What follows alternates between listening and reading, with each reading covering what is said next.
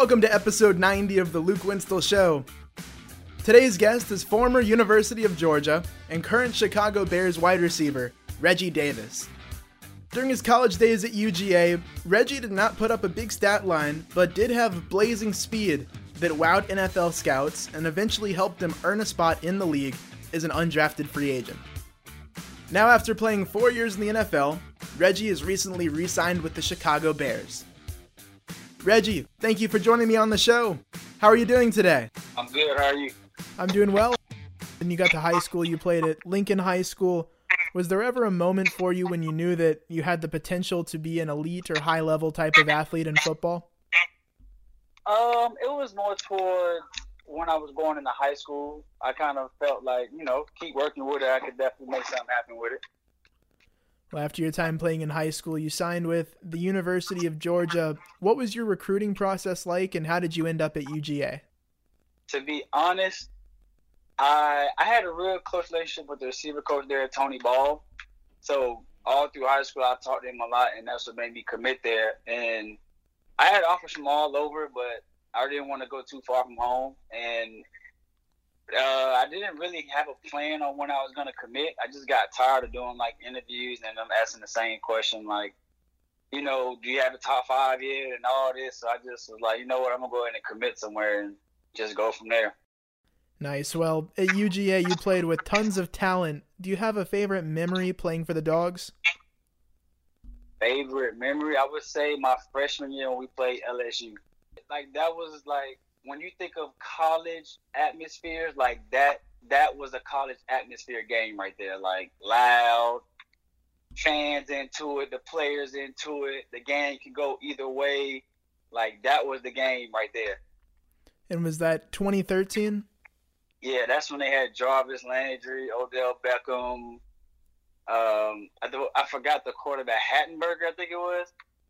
Okay, yeah, Mettenberger, right? Yeah, Mattenberger. Yeah, sorry to get his name messed up, but yeah, they had him. That game was. We had Todd Gurley, Aaron Murray. So that game was. That was a game to remember. Well, I know as an athlete you have elite speed. So how did you train and develop that speed to get to where you're running a 4.3 140 at your pro day and setting yourself up to get interest from NFL teams? Well, my parents ran track. So my dad was a professional hurdler in the 400 hurdles. My mom ran track. She ran everything from the 1 to the 800. And just always growing up, always wanting to run track and be like my dad and be fast. And I always knew I was fast, but I never knew why till I got older. And once they explained that they ran track and everything, and it was basically my DNA, I always just ran track after football. And just kept sticking with it because I knew I was never going to be as big as the ideal receiver.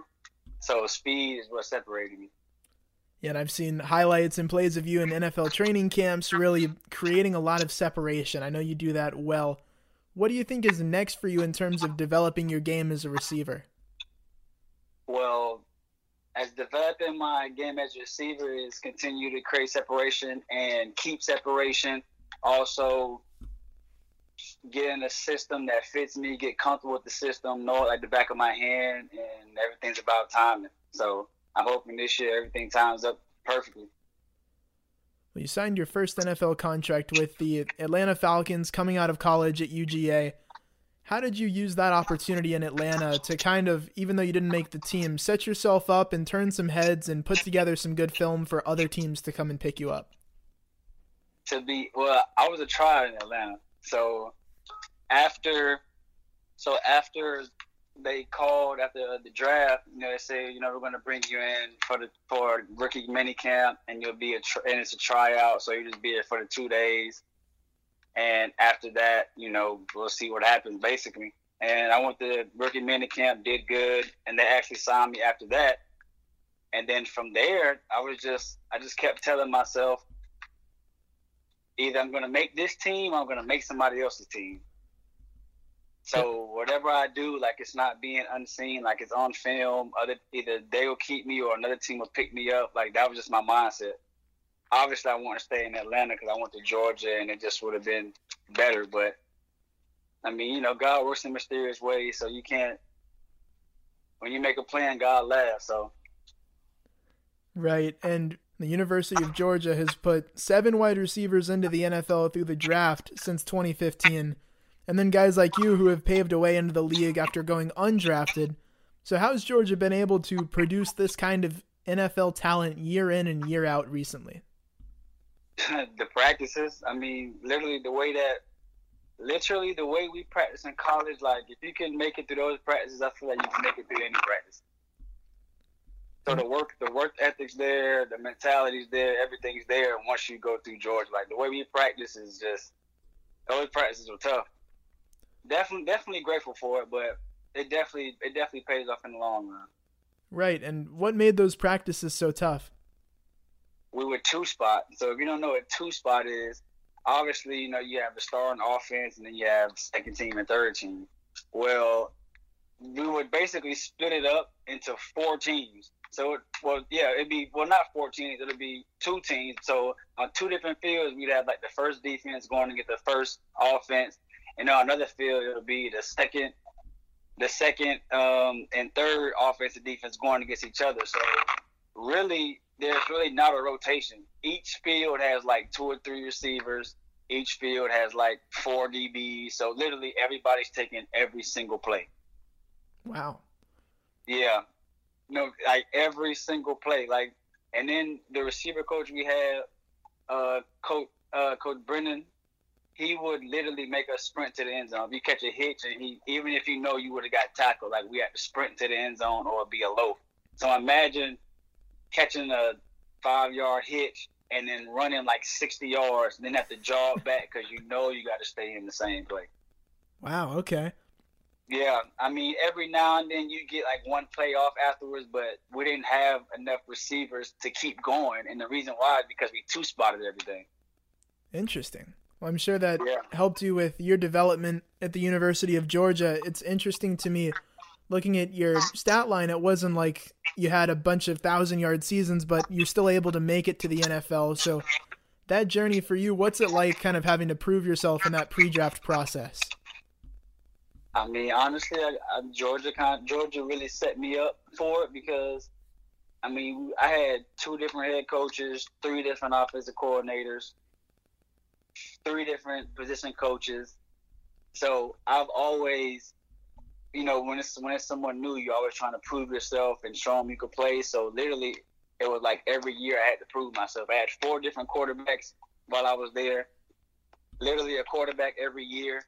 So I was always proving myself. I always had to prove myself. And also, I mean, I mentally wise, I wasn't 100% focused like I am now. So that's another reason why the stats weren't there and stuff. But I mean, either way, I'm still grateful for everything that happened because it's prepared me for where I'm at now. Definitely. As a young player, when you were playing in college at the University of Georgia, how did you approach having to transition between the different coaches and different coordinators that you went through in your time? I mean, since I first started playing football, they've always said, everyone loves speed. So every new coach that I had, I was just like, I'm going to just show them on fast. So it separates me from the rest of the pack because I'm not the tallest, I'm not the biggest, I'm not the strongest, but I know I'm the fastest. So I always just had that mentality like, okay, I just got to prove myself and show them speed because with speed, speed can bail you out of a lot of things. Speed's your main asset, but I know you can't just be a track star and go out and dominate on the football field. So what else about your game, what else do you have in your kind of bag of tricks or your skill set that's helped you become an NFL wide receiver? Just being coachable, being smart as far as the playbooks and schemes and stuff, playing special teams, being able to be a returner. And that's just helped me a long way because in my position, if you're not drafted, you got to play special teams. So just being able to do that has kept me a long way. And speed has definitely kept me going. Obviously God, but when you got to hold your end of the stick up too. So speed has definitely kept me in.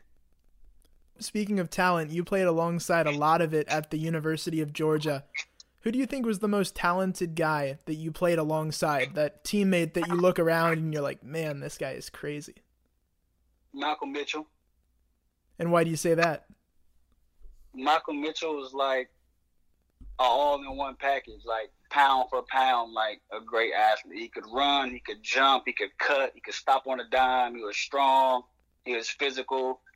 He literally played offense, defense, and returner at Georgia. Like, he literally did it all. Like, there wasn't really much he couldn't do.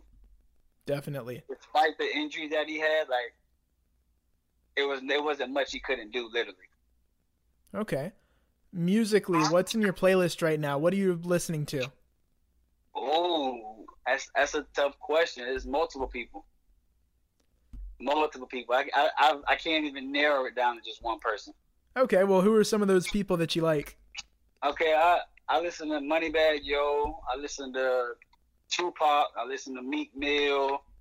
I listen to Iceberg. I listen to Lil Baby. Like, I really listen to a lot of different artists. Like, I'm not just listen to one type of person, if that makes sense. Because, you know, different moods. There's all different music, if that makes sense. Definitely. Well, Reggie, that's all the questions I had for you. Thank you for your time. No problem. Thank you for tuning in to this edition of The Luke Winstall Show. Please be sure to follow on social media at Luke Winstall Show and share it with all your friends. That concludes this episode, but I'll see you back next week with another great guest.